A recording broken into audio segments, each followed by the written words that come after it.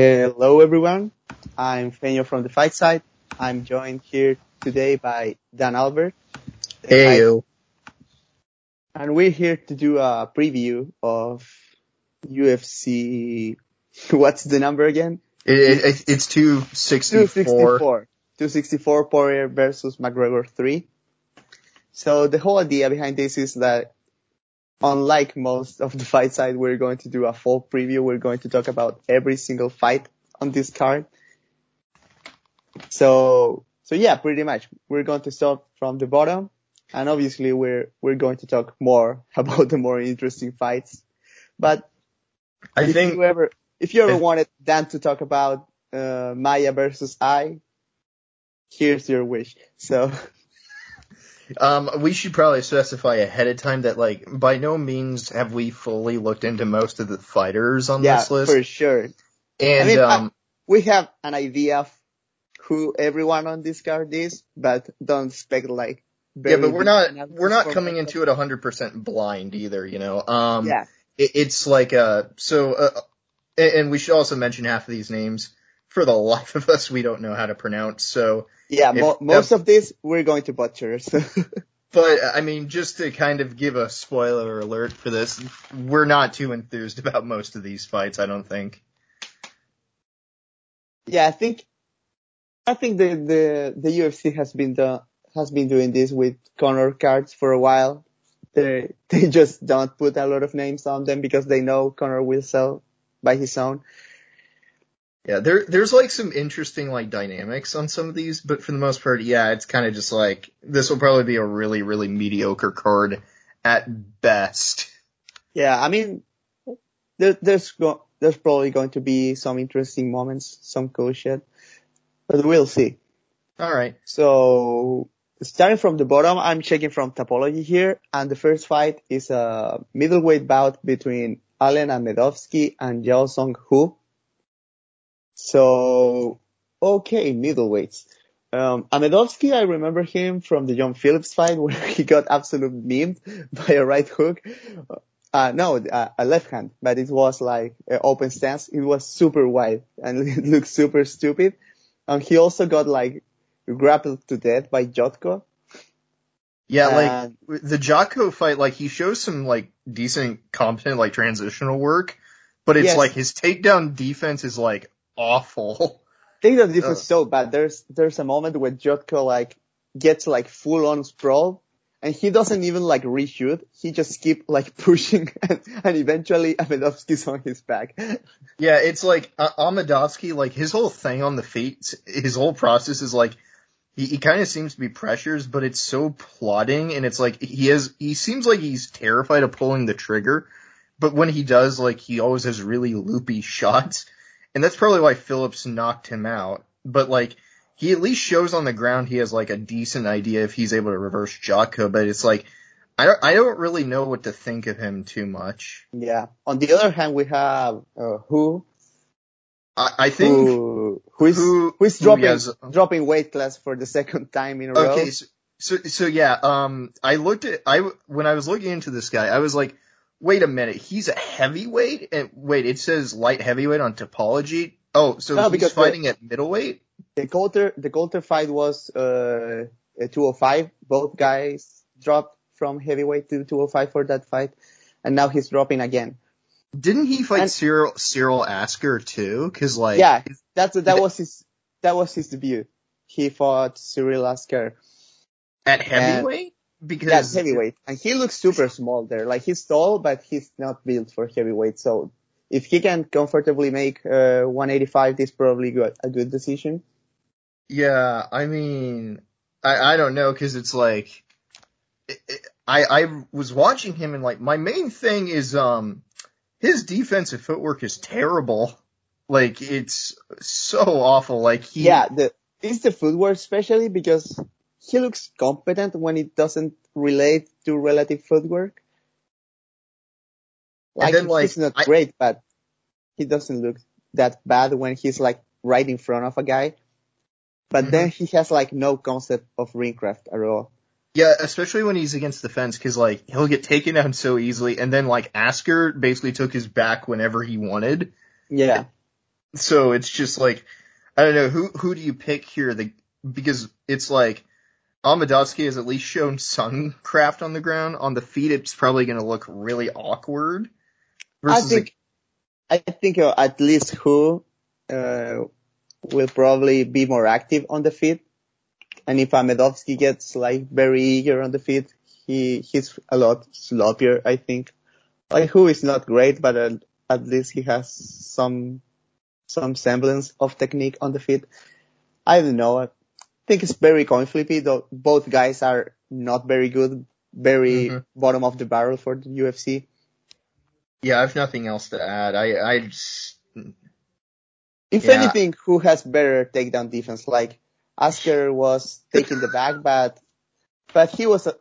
I mean, Asker is not tall, but he's like very heavy, and who was like being outstrengthed by him. But he was like at least grabbing underhooks and janking out the whizzer and shit.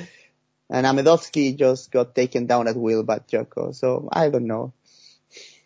I'm, yeah, I'm picking who by decision, but really I have no idea what's going to happen. yeah. I'll take the other guy, Amadovsky, but I'm indifferent. Next fight we got Zalgis Zolmagolov versus Jerome Rivera. When I first saw Zolmagolov, like the main thing I saw with him is that he has like ideas with like level changes. Like he kind of does that Frankie Edgar thing where he kind of rushes in and to like fake the upstairs and downstairs for takedowns. But his patterns are so like very samey. He doesn't Yes. mix up like anything. Like his jabs come out at the same rhythm and speed. He throws the same like overhand and like the same looping shots. Yeah, I But think he has competent variety, but as you said, the rhythm is a problem with him. Like he's mhm. very like on time, and that's why like, for example, Paiva had trouble with the takedowns and with the loopy overhands at first, but he started to time him pretty easily as the fight went on. The other thing that kind of stood out about Zolmagolov to me is that like on the back foot especially, like he concedes it so easily, and it's like he kind of throws that overhand with a lot of intent, and like he lands hard with it by the looks of it. But if he can't like make the other guy like respect that, then he really struggles. Yeah, I agree with that. On the other hand, Rivera, for me, Rivera looks raw, like he Yeah, needs more, he needs more time. There's potential there. He has good ideas, but he's like low volume and the defense is not great. when I first saw Rivera, my initial impression was it's like, okay, so he's trying to fight the outfight, but he's very spammy. Like he'll just throw it like he basically just throws like jabs and kicks at range, which is like a decent idea, but it's like seems to do them like almost erratically, like he's so nervous but doesn't know what to do, Yeah, it seems like he doesn't like build off his offense very well. or at least like have a cohesive idea of how to like create a system of offense, Yeah, which has led to like some of his last few losses because it's like he is so goddamn open to the body. It's yeah, insane. it's because he's super long and he doesn't have a system to defend to the body. Yeah, and plus like he gets taken down so easily. Like there was one fight I saw where like he basically just literally intentionally clinches up with the other guy, Yeah, and the other guy just body locks him whenever he wants. And it's like, I mean, seems yeah, I think raw's the word here. it's interesting to see because Shumagulov is more like a leg attacker, and sometimes guys have trouble taking down from the legs guys so tall, and and the height difference will be very big on this one. Yeah, I kind of worry though about picking Rivera here. I don't really feel confident in that because at least with Zolmagolov, like I've seen the variety to really punish Rivera. Like Rivera, I just see him taking overhands all And he's darn soft on night. the ground too. Yeah, Yeah, for me, the thing is that Sumagulov is just more battle tested and seems more that his game seems to make more sense. I'd agree with that. Yeah. And and even though Paiva like beat him, he looks like comfortable fighting taller guys. like he's used to. And I don't know if Rivera will have fun with a little guy throwing overhands at him. So Yeah. yeah, I'm going Shumagulov by decision. Yeah, I think, yeah, I agree. I'll go a step further. I think Zolomagolov maybe hurts him really bad or KOs him. I don't know. Next Cool. one. Next one is middleweight. Is Omari Akhmedov versus Brad Tavares. So middleweight again. This one way higher level though. So it's still not great because it's middleweight, but this one should be okay. Both guys very all rounder kind of type of fighters.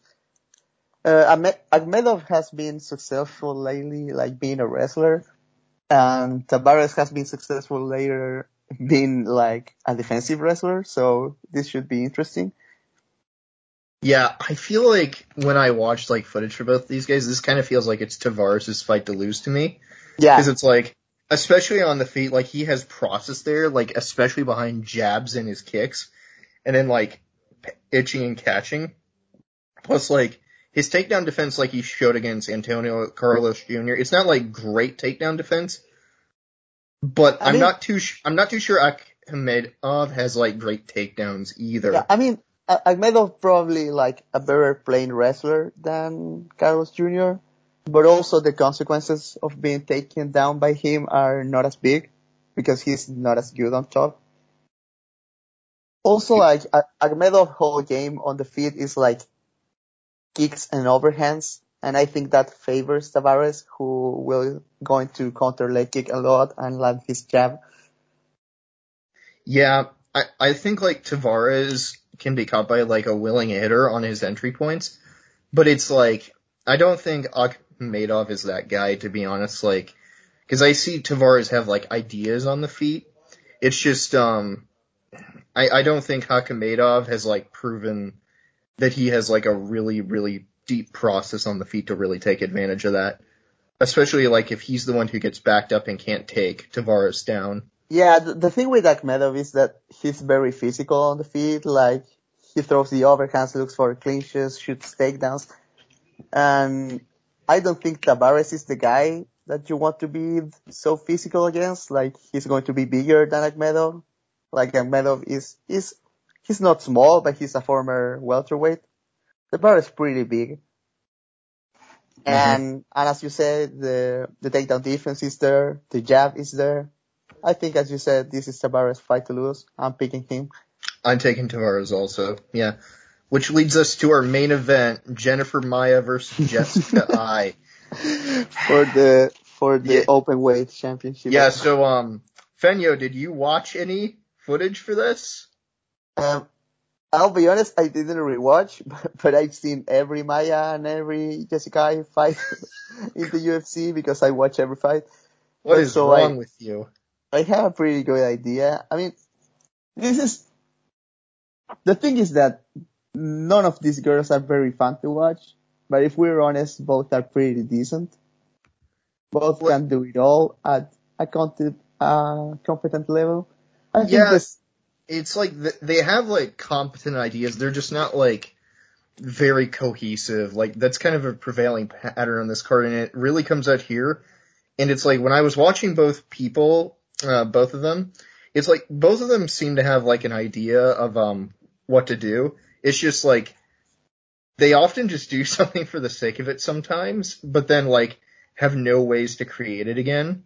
It's like I seems willing to throw, but then she'll just often just like yeah. watch her work and then just like stare it for a while, and then like, oh, I'll reposition and jab again. The And it's other like, thing, yeah, Ice game is very disconnected. I feel like sometimes she gets her groove going with the boxing and she can be okay, but you can throw her off with kicks. And also, her wrestling is decent too, but he doesn't have any way to make good entries. She just like shoots. yeah, I mean, Uh, I don't know what to say besides it's hard to really watch Jessica I and take away a lot of things from her. Yeah, I think I is skilled, but she's a bit of a head case. Like she should be better if you watch the decent parts of her. Hmm. She's like one of the better women's MMA fighters, but then she just can't put it together consistently. And I Yeah, think she's Maya is also like a disjointed game, but she has like a better idea on how to make transitions work. hmm Yeah, I wasn't able to get much out of Maya's on the feed ideas either, but I do think that like her being able to at least like abuse some clinch positions to stall out Yes. like Shevchenko kind of means something. And also like Maya is very disjointed as I is, but if Maya finds something that works, she's going to go for that. Yeah, And I for can sure. trust her. I can trust her that if she finds success with a takedown, she's going to look for a takedown again. Yeah, so I don't really know how to pick this, to be honest. It feels like this is probably just going to be a really boring, grinding kind of fight. Yeah, I feel like Maya is just the person that I kind of trust more. Yeah, same. It's like it's close skill wise, but if it comes down to the actual fight, I'm going to pick Maya. hmm Um, Dricus Duplessis versus Trevin Giles. Middleweight again. They're filling this one Yay. with middleweights. Yeah, so, Duplessis, I feel like, when I watched these two, I immediately figured out the dynamic the second I saw how Trevin worked. Like, Trevin Giles likes to apply some pressure and some upper body feints with his rhythm into his jab. He's kind of awkward with his footwork and balance, and Yeah, it leads to him kind of being able to be taken down pretty easily. But it's like he at least again like he's another one of those guys that like has like some variety of an idea, but has a difficult time putting it together. But it's kind of the opposite of Zolmagomedov, whereas like you can see he's playing with rhythm. He just doesn't have a ton of like variety. yeah, But he and has, but he has like a process though. he also be helped by having more output because his cardio is okay. He hits hard, but he feints. I mean, it's a good thing that he feints, but sometimes he should just pull the trigger more. And the, And but I think that Duplessis, matches up interesting with Duplessis because Duplessis is a counter striker that bites super hard on feints. Like Marcus Perez has him like swinging at air a lot of the time. And Duplessis had also, like Duplessis had some interesting ideas with like using hand fighting to create kicks or to like try to counterpunch off of his guard. But it's like he throws himself off balance so much because he bites on everything, especially yeah, if you pressure him hard. So it's like this is kind of a weird matchup, like the more I think about it, but it's like the moment I first saw Giles work, like I immediately thought like he's the guy that feels like the safer bet here. yeah, that's 100%. I mean, Gus feints and I mean he stays more composed. I'm not sure if Duplessis can keep his kind of pace for 3 rounds because he just throws everything so hard. Yeah, he like throws himself off of balance and his posture just breaks, but he gets back up so easily just because he's so instinctively looking for those counters. And so it's like a guy with like straighter form and like an idea of like how to mess with rhythm who can draw those counters out like Giles is probably going to have a way easier time Yeah. winning this than the other Also, way around. Trevin is very patient. So even if Duplessis is like throwing super hard, he's not going to freak out. He's just going to apply Hmm his game, try to find his openings. And Yeah. and for someone that fights so relaxed, he hits super hard. So Yeah, he can definitely crack a bit. Yeah, I think this is kind of a no-brainer, Giles. yeah, I'm picking guys too. hmm So next R- one, it gets very interesting. the And greatest defensive prospect at featherweight, Ryan Hall, takes on Ilya Tapura. this one should be fun. I mean, it's it's not very compelling, I think, as people think, but this one should be fun. I mean, I, the thing with Hall is that people are super scared of his guard, but people that actually dive on his guard has been okay most of the time. It's more dangerous to let him grab a leg. Like if he actively grabs a leg, that's more dangerous, I think, than actually taking Hall down. Ryan Hall has sad faced dog expressions on the outside with his defensive movements, and then because it's like I literally never see him like use his hands at all for like jabbing or anything. He like throws out one of those like oblique kicks just to get range, and it's like Imanari roll time, but it's like that's kind of it. Like and just like he relies upon those moments, but his defensive ring craft is it's definitely something, and so it's like it's dangerous because at the very least like he seems like competent enough to take advantage of like surprising opponents, but it's like Yeah. it's like he doesn't have a whole lot else besides that, and so it's like interesting versus Tapura because like Tapura is very aggressive and opportunistic at like punishing guys for not like offering things on the feet, and then like Yeah. drawing out responses, especially to the body. And he also pressures from very close, so I don't think like how it's going to get like that distance to kick for free. Topuria Mhm. is not going to give him that. He's going to be on his face, and if Ryan Hall like just drops for an Imanari or something stupid like that, Topuria is going to engage him on the ground. Like his top game is super solid. He's a good wrestler.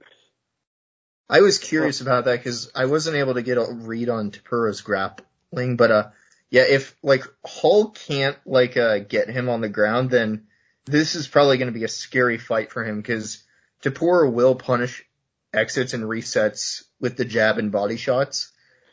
I mean, the thing with fighters like Hall that have this aura around them is like, is the fighter gonna engage them or are they gonna be scared? You know, Yeah, because like for example, when Cub Swanson fought Gracie, he didn't want any of the ground game, you know, hmm but he knew he had to engage on the clinch to avoid the takedowns. So yeah, he don't he give him wasn't space. scared. He wasn't scared of the clinch, and I think that was very important for Cub to win that fight. hmm And I think for fighters, for example, Elkins was super scared of engaging Hall on the ground, and I don't think he should have been. Like, he could have been responsible with the guard entries, and he would have been fine. And actually, the few times that he engaged on the ground, he was alright. But he was simply too scared, and I think that's because of the aura of Ryan Hall, that he's this wizard on the ground. Yeah, it's interesting because there's always this statement of like don't let the other guy fight their fight, and it's like everyone always lets Hall fight his fight Yeah, because exactly. it's Like, like literally Hall's goal is to stall you out with like fear and bullshit on the feet that he doesn't have because like all he's gonna do is just go for those opportunistic subs the moment he even gets contact with the ground, and then it's like he has to get back up, but it's like he doesn't do enough on the feet that at this point that like seems that threatening. And it's like if you get in a guy's face like that, like what's he gonna do? Look for those like takedowns? And it's like I've seen like Tapuria like pinned against like the fence fairly easily, but it's like I don't think that's Hall's game. yeah, no. And also like Topuria goes super hard to the body, and I don't think Hall will like that at all. No, nobody in MMA likes getting hit to the body unless they're like made of iron. especially when the guy hitting you hits like Topuria. That's true. Yeah, I feel like I wouldn't be surprised by Hall getting a random like sub from that, but it depends upon Taporia's grappling. Otherwise, it kind of feels like it's Taporia's fight to lose. No, Topuria can be. I mean, Topuria had spots when he got reversed by Salal on their fight, but Salal is super scrambly, and Topuria always ended up on top at the end. So I I'm trusting him. I'm just scared that he fights a dumb fight. But if he does Yeah, his thing, he shouldn't. The thing is, Topuria shouldn't change a thing to fight Hall. He should just be him. yeah, And Taporia can be over aggressive, but Hall's kind of the guy that like you want to be aggressive against. yeah, yeah, like being aggressive over Hall is not going to get you taken down or something because he's not like a traditional shoot takedown guy. Mm-hmm. So yeah, I'm picking Topuria. Mm-hmm. Welterweight's up, or is it middleweight up next? I actually don't know. It's welterweight. Oh boy. Nico, The meme fight of the the card. meme, the meme versus the meme. Yeah. Nico Price versus, is it Michelle Pereira or is it Michelle, Michael? yes, It's Michelle Michelle. Pereira. Oh dear God. I mean, I'm not going to lie. Like, I don't like either of these guys, but this is going to be fun. Like, no way this sucks. No, yeah, no way this fight's gonna be boring. Like, it's probably like, I'm just gonna go ahead and say I'm picking Price to win, probably by knockout, but it's like, the dynamic's weird, because it's like, Price is really like, opportunistic and dynamic and like clearly hits like a fucking truck, even though I have no idea how 2020 Cowboy like Survive survived. him. Yeah. Because it's like, you would think with how hard Price hits, like hurting Luque consistently, that it like, he would put Cowboy after all these years Yeah. down, but no. But I do think Price is such a defensive void and his gas tank isn't the best if he can't put you away, that like, that gives guys a chance, but he's such a willing engager and hits so hard that like, that means he's going to be dangerous if you don't Yeah. have a I think process. the crazy thing about this fight is that Pereira probably the more technical fighter from the outside. Like he can jab, he can low kick, and he can be like decent from the outside, like nothing great, but he knows his stuff. And Price Yeah, is like super wild, like just overhands but I think like Price has a better eye for openings. Like Pereira is clearly like more athletic, more coordinated, and better technique. And I still think Price has a better eye for finding ways to hurt a guy.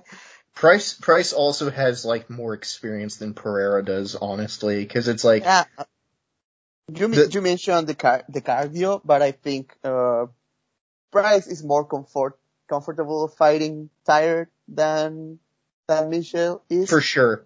And it's like, Pereira, like, he has turned from like the backflip like fake wrestler meme to like a guy who's doing like some bare minimum stuff behind like jab pivots and like he throws his jab out as a feeler, but it still isn't a lot. Like, he still like does a few, he throws all these upper body feints out, and it's like, but he doesn't do anything, and he's still very hittable if you so much as push him back. Like his last opponent, Yeah, Williams, like Williams would just blitz in on him, and Pereira just got caught cleanly, like, and was yeah, pitted against the fence, and that doesn't bode well versus Price. and for the record, I don't think Pereira won that fight at all. I Yeah, mean, the fight sucked, so who cares? But I think I sure as fuck Williams didn't won that score it. one. I sure as fuck didn't score it, so I'll take your word for it. I feel like, I think people were probably like, oh my gosh, Pereira is doing new things now, whoa.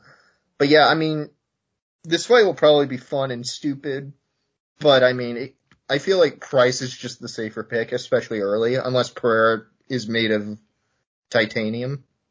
And Pereira is very tough, but and the other thing is that and the wild card here is that Pereira. I don't know if he's a BJJ black belt or anything, but he looks very mid on the ground. Price is legit a solid grappler. He has very good back takes, and even though he gets on weird positions, he has good fundamentals on the ground. So if it goes to the ground, I gotta give a big edge to Nico Price. Mm-hmm. So Yeah, yeah, I'm picking Price by submission. Something weird going to happen.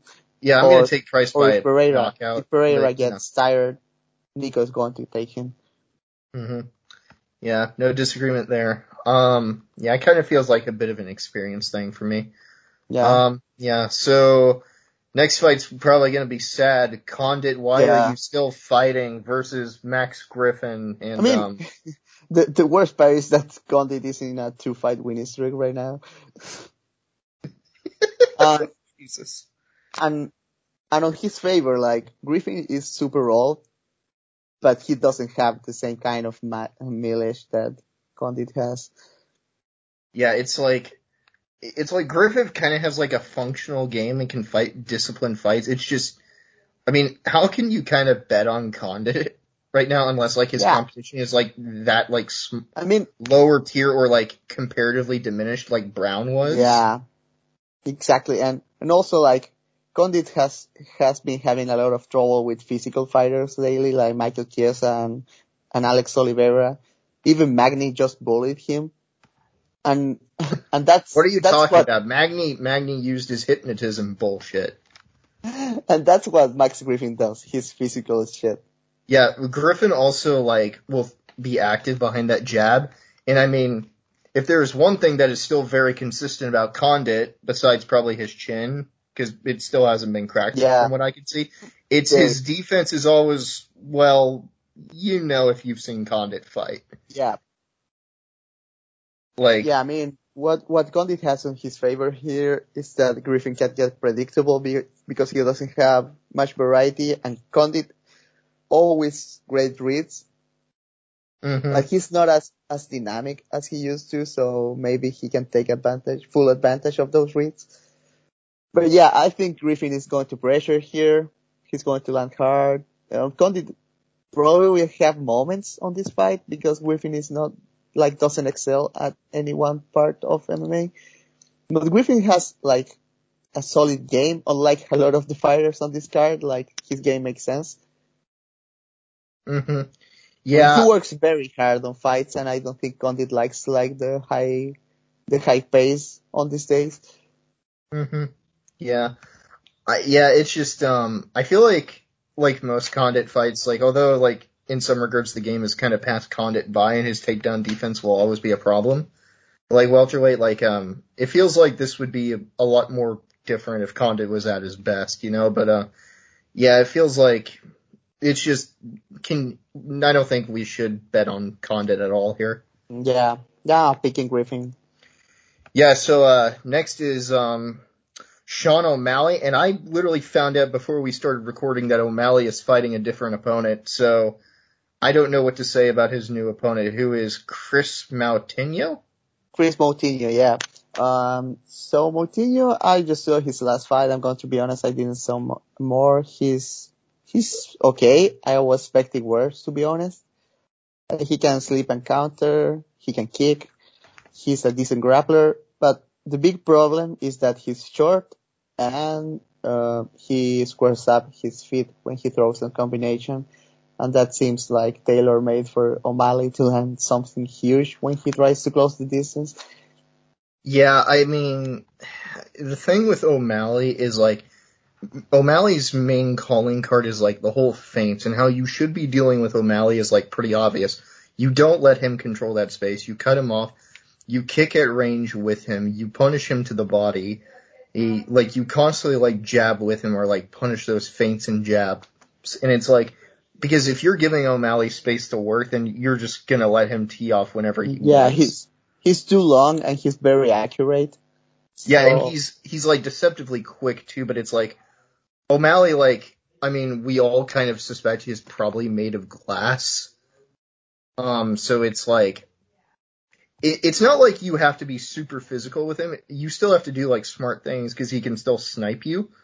But it's like, he's really like, he's not really a Conor McGregor in terms of like how he manages like his distance even when the guy is like giving him trouble, yeah, like the way yeah, he thinks he is. And it's like, um, it's, like until like I see him be able to handle those things, and his opponent sounds like he isn't that guy to do that. It's like it's hard to see O'Malley like really cracking into the elite of this division as it stands. But hey, it'll probably be another showcase knockout unless the other guy's really tough. yeah, for sure. I mean, the thing that O'Malley does right in every fight is that he cracks, he cracks very hard counters very early in the fight. So he convinces his opponents to not close the distance irresponsibly. And then he just snipes from the outside. Yeah, And, O'Malley is a that makes genuine. perfect sense, actually. Yeah, he's like Yeah, he's definitely a functional, like, good fighter. He just hasn't really, like, had the big tests that take him out of his comfort zone that feels like it's going to help him develop. Yeah, I mean, the Cheeto fight was trending on that direction, and then he just got killed. So Yeah, I mean, yeah, I don't want to take too much away from the Cheeto fight because the finish was still kind of weird, but it's like, if that happens again, that's not a good sign for him. yeah, I mean, and sadly, this probably is not going to be the fight. Like No. Moutinho seems alright, but as much as I hate to admit it, O'Malley's better than just alright. He's just going to kill guys on this level. I'm Yeah, I'm picking O'Malley by first round knockout. same. I don't see a reason to think any different. Alright, this next one is probably the one I've done the least, like, homework into, but it's, which women's division is this? Is it It's bantamweight? bantamweight. Yeah, Yeah, it's Irene Irene, Aldana and Irene Yana Aldana. Kunitskaya. Yeah, Kunitskaya. Yeah, so when I first like started looking into all this, like how would I describe like the significant other of Thiago Santos?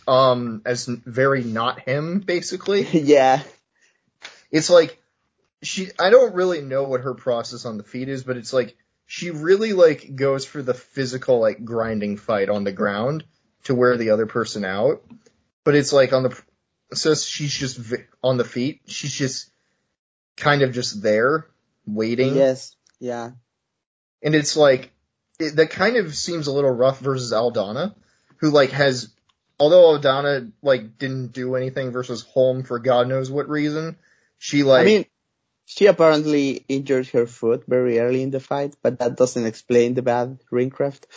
yeah, like Aldana has like, it's not amazing, but it's like she still has processes that clearly shows like Yeah, I she mean, put the work in, like yeah, ideas of if how to you, feint and draw responses. yeah, and if you stand right in front of Aldana, she's actually one of the best. I like not boxers, but people who throws hands at the division. Like she can move her head, she can counter, she can find openings. So the Yeah, and problem, like in the pocket, she's one of the best like women's bantamweights, if not the best. yeah, It's she throws a heavy left hook, very compact, but she also has like a long a straight right hand, Yeah, and like she she can. also active jab. So Yeah, it's like that doesn't. So I don't really know about her grappling though. That's kind of a blind spot for me with this.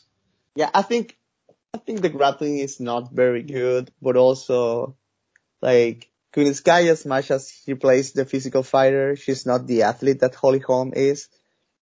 She's So also Holly, not that active on the ground. She just kind of holds you there.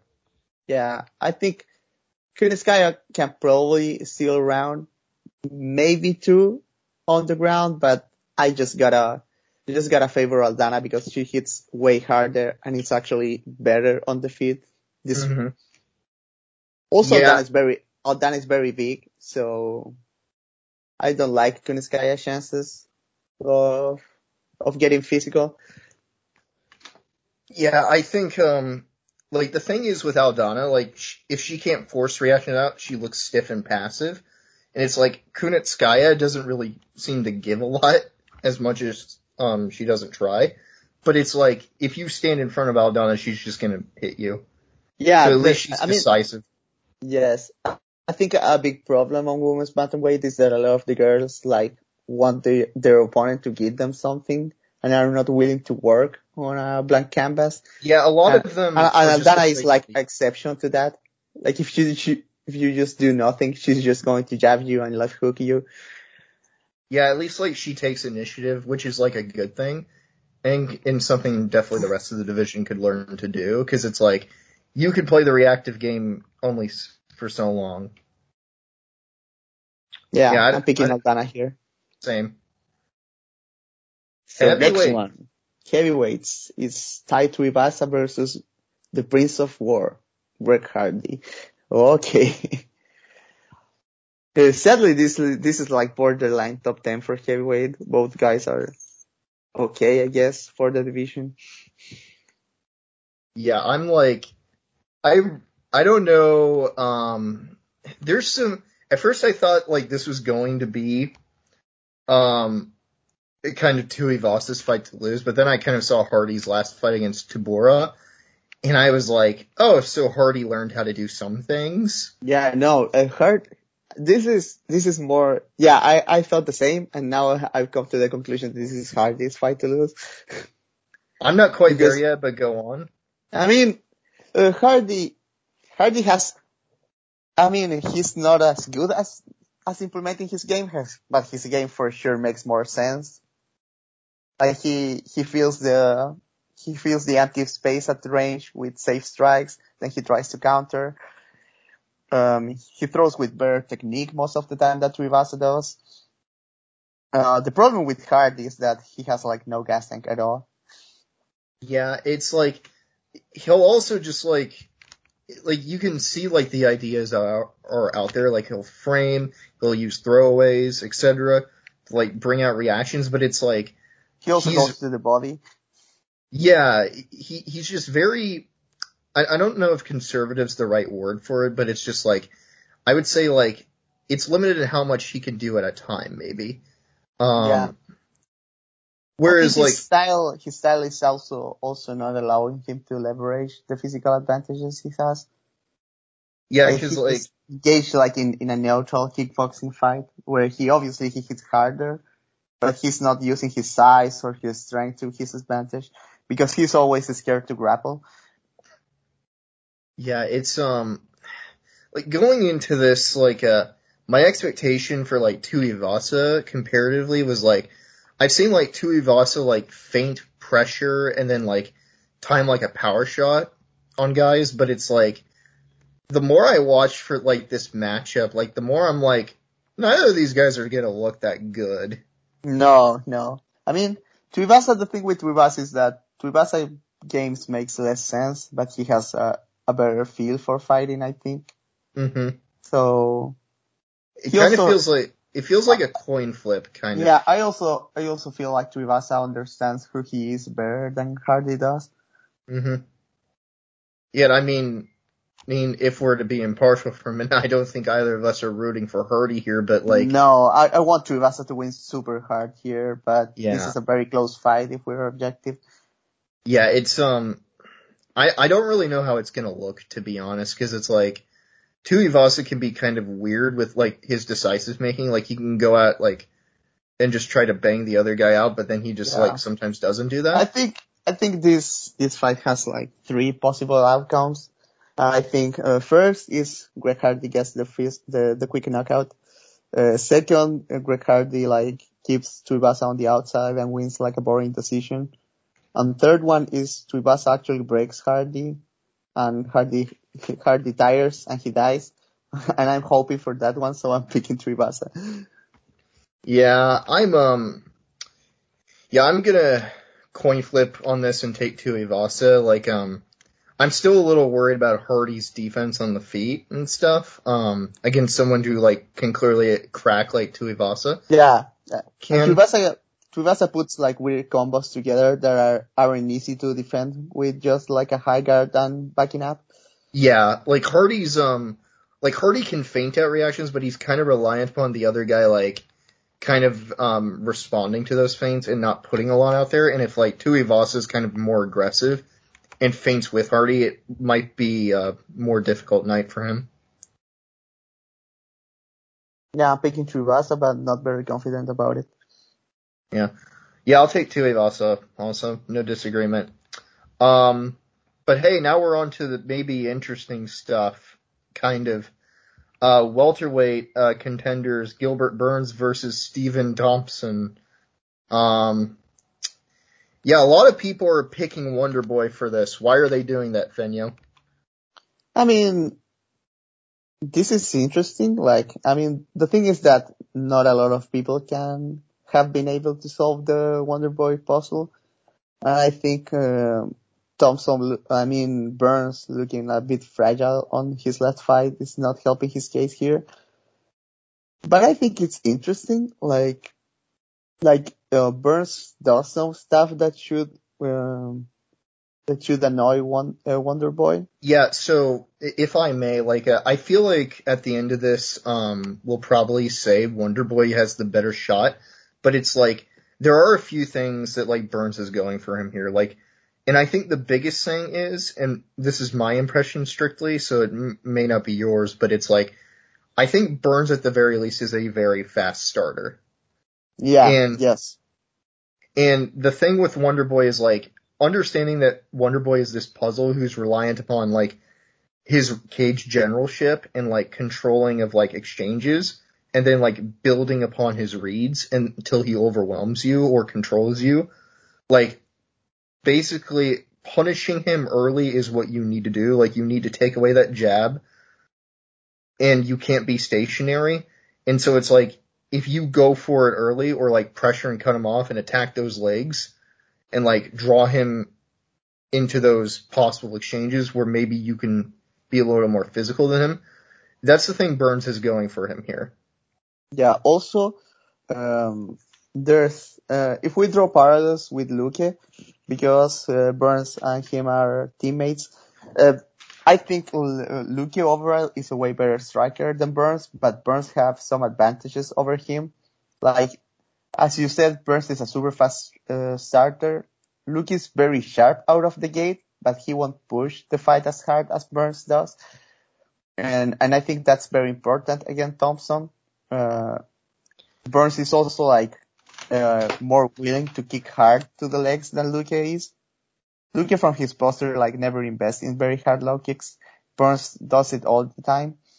And also more importantly for this fight is that Burns is very solid on the clinch, and Luke is very static there.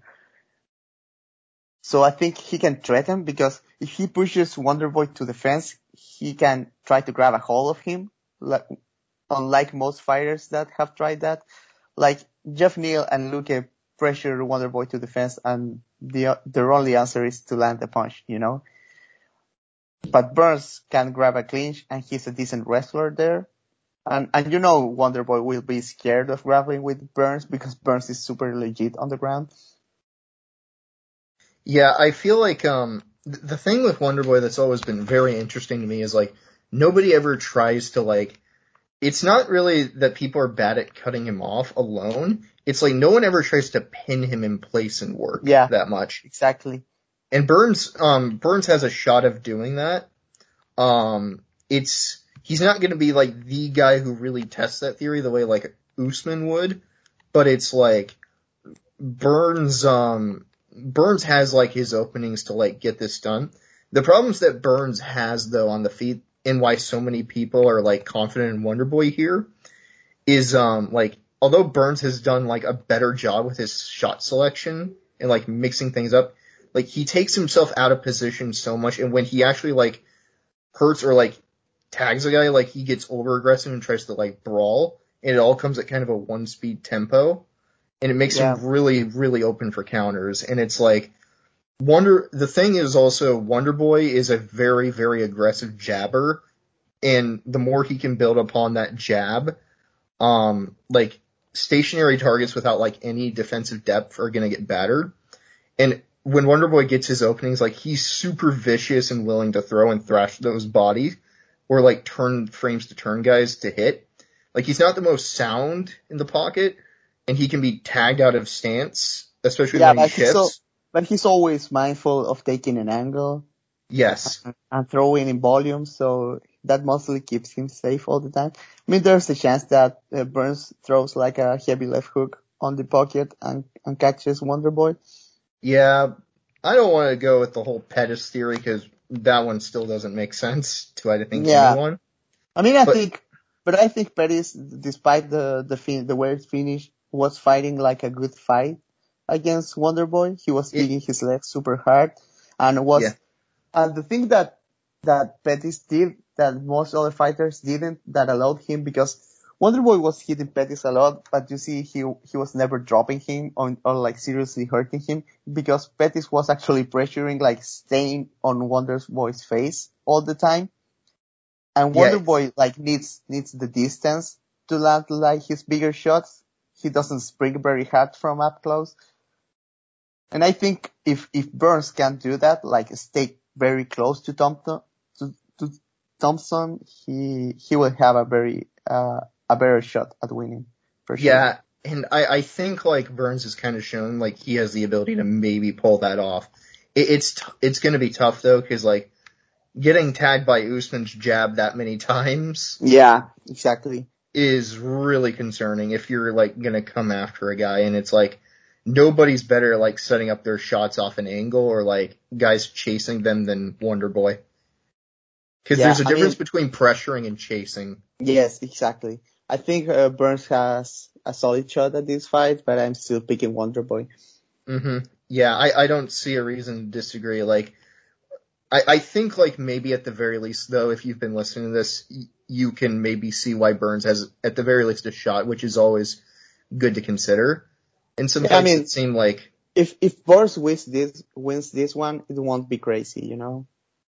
hmm no, it won't be crazy. It's just, yeah, there is a reason people are picking Wonder Boy, and as we still are, but it's like there are reasons to not be surprised by a Burns victory. I hope Yeah, at the very least we exactly. presented that. I don't really have anything else left to say. So let's move on to the main event then. Yep. And it is the trilogy that we all wanted, the Conor McGregor versus Dustin Poirier 3. Um, so I think it's really kind of funny thinking about Fight 2 in retrospective, because it's like so many people were like, yeah, McGregor's a bad matchup for Poirier. And then there are some out there that's like, yeah, well, it's still like Poirier has things that he can do. Ooh, that's going to give McGregor some trouble. And it turns out Poirier did those exact same things and then some. And, Yeah. it's like, now it's kind of like a weird reverse thing where it's like everyone's super confident in Poirier winning. And Yeah, it's like, I mean, everyone is like, I mean, after the second fight, I was like, of course, Poirier is going to win the third, but I think it's still close. yeah, like, that's the thing is like, The thing is that Poirier won, but he also showed his hand on the second fight. So like, Conor has a lot of room to make adjustments to that. yeah, it's like, And on the other hand, like, Dustin has to predict what the adjustment's going to be. So that puts Conor in a sort of an advantageous position for this fight. yeah, cause it's like, when you look at McGregor and Poirier's fighters, like Poirier didn't necessarily prove that like he surpassed McGregor necessarily, but more so like that he had like answers to a specific matchup. And McGregor is still very much like an elite, like dangerous lightweight. Cause the real issues with that fight, I mean, like, as you and I have pointed out, like the things that won Poirier that fight going in was like the lead hand jab. Cause Yeah, and like, the right hook. yeah, cause it's like, McGregor's like lead hand is very smoke and mirrors. Like he can do things with it, but he doesn't like throw it out often. It's more of like a pot shotting tool as opposed to Yeah, like, or for like a setup tool as opposed to like something that constantly is put out there. Whereas Poirier's jab is constantly out there, constantly drawing responses, and Dustin Poirier is a motherfucker in the pocket that only yeah. like only I someone mean, like Holloway can engage. a lot was said about Poirier getting out of position in the pocket before the second fight. But at the end of the day, like, Poirier is a lot more aware on the pocket because he has more defensive options than just like fading out. And also like Poirier will always have an advantage in the pocket because his combination punching from both sides is so much better than most guys in MMA. It's yeah, the other thing is like Poirier definitely can get punished on his resets, especially like kicks him because his defensive ring crack still puts him to that fence. Yeah, But it's like, and it still is kind of hard for him to counter punch off his guard, but like you still have to penetrate that guard, like work for it. And it's like, it's still, unless you're like getting like those takedowns in, like by messing with the guard, like Khabib, or like being able to create like counterpunching or like kicks with Gaethje or like Holloway working through with like body shots and whatnot. It's like pot shotting isn't really the way with Poirier's guard, I don't think. Especially if like Poirier basically figures out I can draw your responses. Yeah.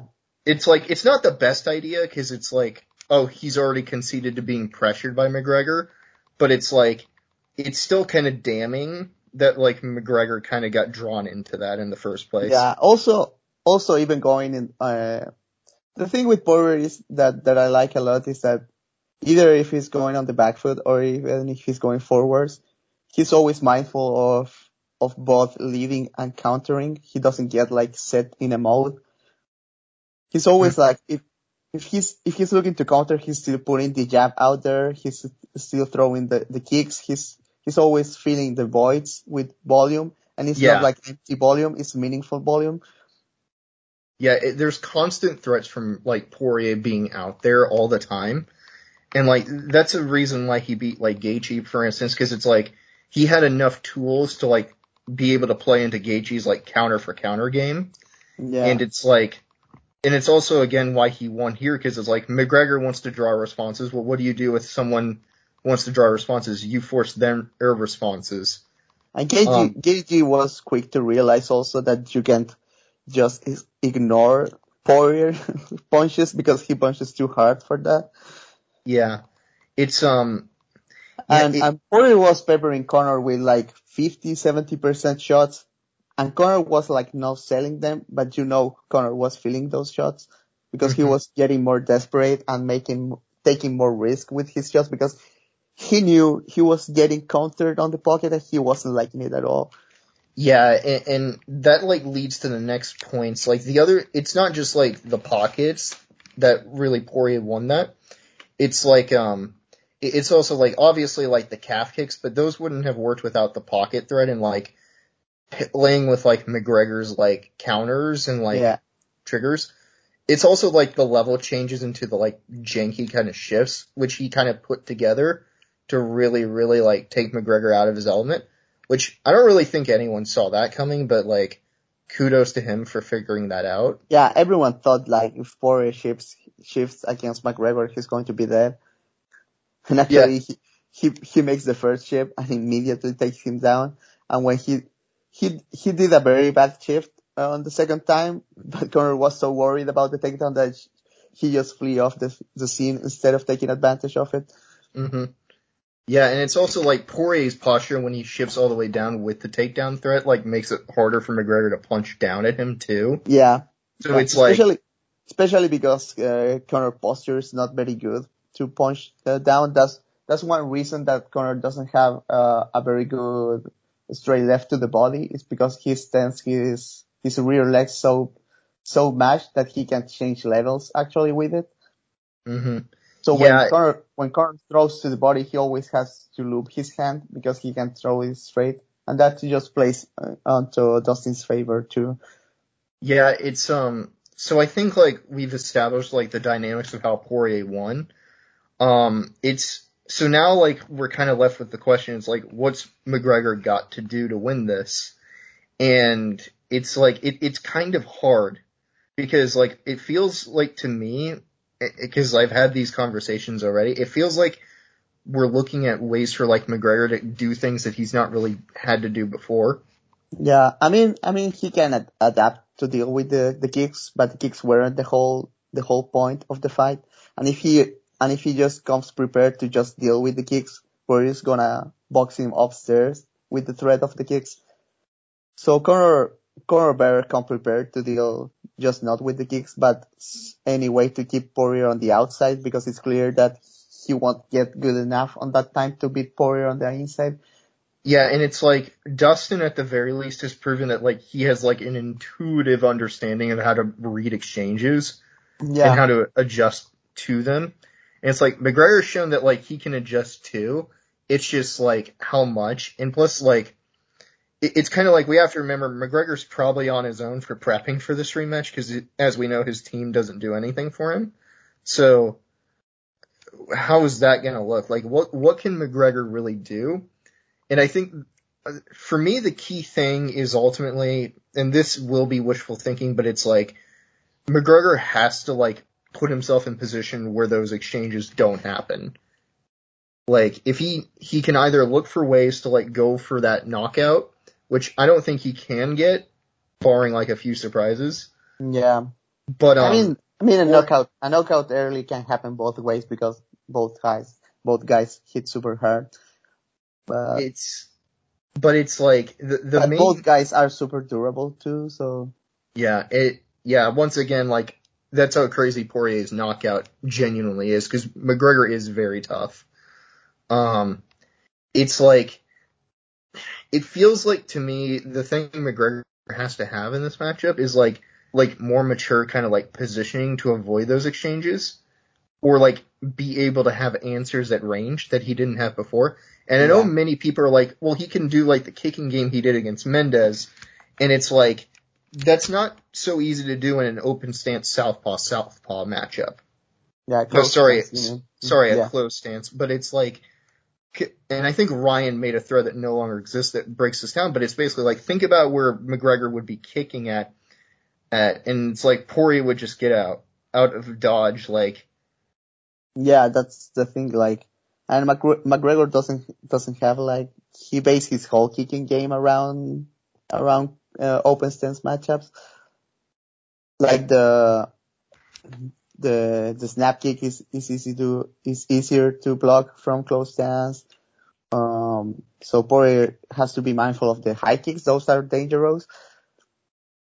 But other than that, like yeah, it's complicated for it's Conor. I mean, he still has a good shot just because he has the advantage to make the adjustments, and Dustin has to guess what the adjustment's going to be. But yeah, I'm still favoring Dustin here. yeah, it's like the things that I think like McGregor really needs to do is have answers at range. If he can't like outposition him enough to like control like those exchanges, then he's gonna have to like have answers in the range and pocket. Like he's Yeah, gonna need a more active jab. He's probably gonna have to create like leg kicking opportunities. It's just the problem with that is like he tried leg kicking Poirier in the last fight, but he didn't really do it like of the initiative. And by that point, it was kind of just I need to kick you back. yeah. At that point, like he needs to have the initiative with I mean, it. he'll probably try to do that, this time around. But so it's interesting to see what Poirier answer to McGregor leg kicks are going to be. Yeah, because it's like Poirier is open to kicks, but he has like good counters for like aggressive like kickers, and like with that lead hand like drawing out responses, like yeah, it's you can kind of see him timing like a straight left counter on McGregor's kicks because it's like McGregor isn't really a great kicker either. Yeah, I mean, especially not like a roundhouse kicker. He's not very good at that at all. Like he spent a whole camp learning to kick versus Nate, and his kicks were still not great at all. Yeah, it's yeah, if McGregor had like better lateral like positioning and like more tools at range, it feels like this would be a way easier fight, but it's hard to come up with answers for him. It feels like. Yeah, I mean, um, Poirier shouldn't be a huge favorite here, all things No. considered. No, Poirier's ring craft is still like a problem because he still is like technically conceding to McGregor's pressure. It's just he figured out how to like deal with the other phases. Yeah, exactly. And also there's you gotta factor the cardio in. Like no matter how much McGregor says he's in the best shape of his life, I don't think he'll catch up to Dustin's conditioning Yeah. in a single camp. No I don't way. think, yeah, and like I said, I don't think it's just conditioning. I also feel like it's experience and adjustments. Yeah, his calmness out there, and it's also hard. As much as people hate using that term on technical analysis, but like Dustin is seriously like very hard to break. Yeah, at this point, unless you're like Nurmagomedov, but that's a different story. It's, yeah, it's like, I don't think McGregor quits himself, like, but he's definitely not the guy who's like poised if things aren't going his way, the way Dustin can. And it's just, Exactly. Yeah, I don't really have much else to say. It kind of Yeah, I just think like, that sums it up. I mean, Poirier is like for choice, but it's not very wide. it shouldn't be wide, like, but a lot of things we won't know until we see them. Yeah, it's still. I mean, as much as I don't like this fight because I just want Poirier to win the second one and let it at that. But I mean, yeah, we're not it's gonna still hide our interesting. bias. It is still interesting. Yeah, I mean, we're not gonna hide our bias, you know. Yeah, I want Poirier to win super hard here, but this is still like objectively an interesting and a good fight, even if it's not very relevant to the lightweight title shot landscape. Yeah, I gotcha. Um, yeah, I don't really think we have much else to cover. This card's probably gonna be kind of mediocre, but there are some like threads of interest, you know. Yeah, I mean, if you if there are fights that I would recommend like to watch like 100%, I would say don't miss Hall versus Topuria. That's interesting. Um, Price versus Pereira, like watch that just for the meme factor. Yeah. Um, and watch the co-main and the main event because those are going to be good and important. Yeah. Yeah, I'd agree. I recommend you watch Maya Eye if you're a masochist, but you know, um, I'm Fenyo is famously the only masochist in this entire you I know, mean, I'm staff. going to watch it, so And he see the whole reason I'm he going to chose me watch for it this for sure. pod. The whole reason he chose me for this pod is because he knew I would be the only one willing enough to actually watch fights. I Like mean, that. I can invite over another guy from the fight side, but they're not going to do research, so I just trust in Dan. Yeah, this is some form of bullying, and you will all hear from my lawyer soon. But this Um, but this turned out pretty good. I'm happy with this. I'm happy with it too. I got nothing else to say. Hope you all enjoyed this. This took shockingly less time than I thought it would, but I would love to do another pay-per-view again. Hopefully the card is much, much more fun. So you hear it, guys. You'll know from us again on the next pay-per-view. So yeah, we'll see you again before the next pay-per-view for a full preview. All We've been right. Feño and Dan Tom Dan Albert from the fight side. Oh my god, a year and they don't know my name. Ridiculous. You all take care now.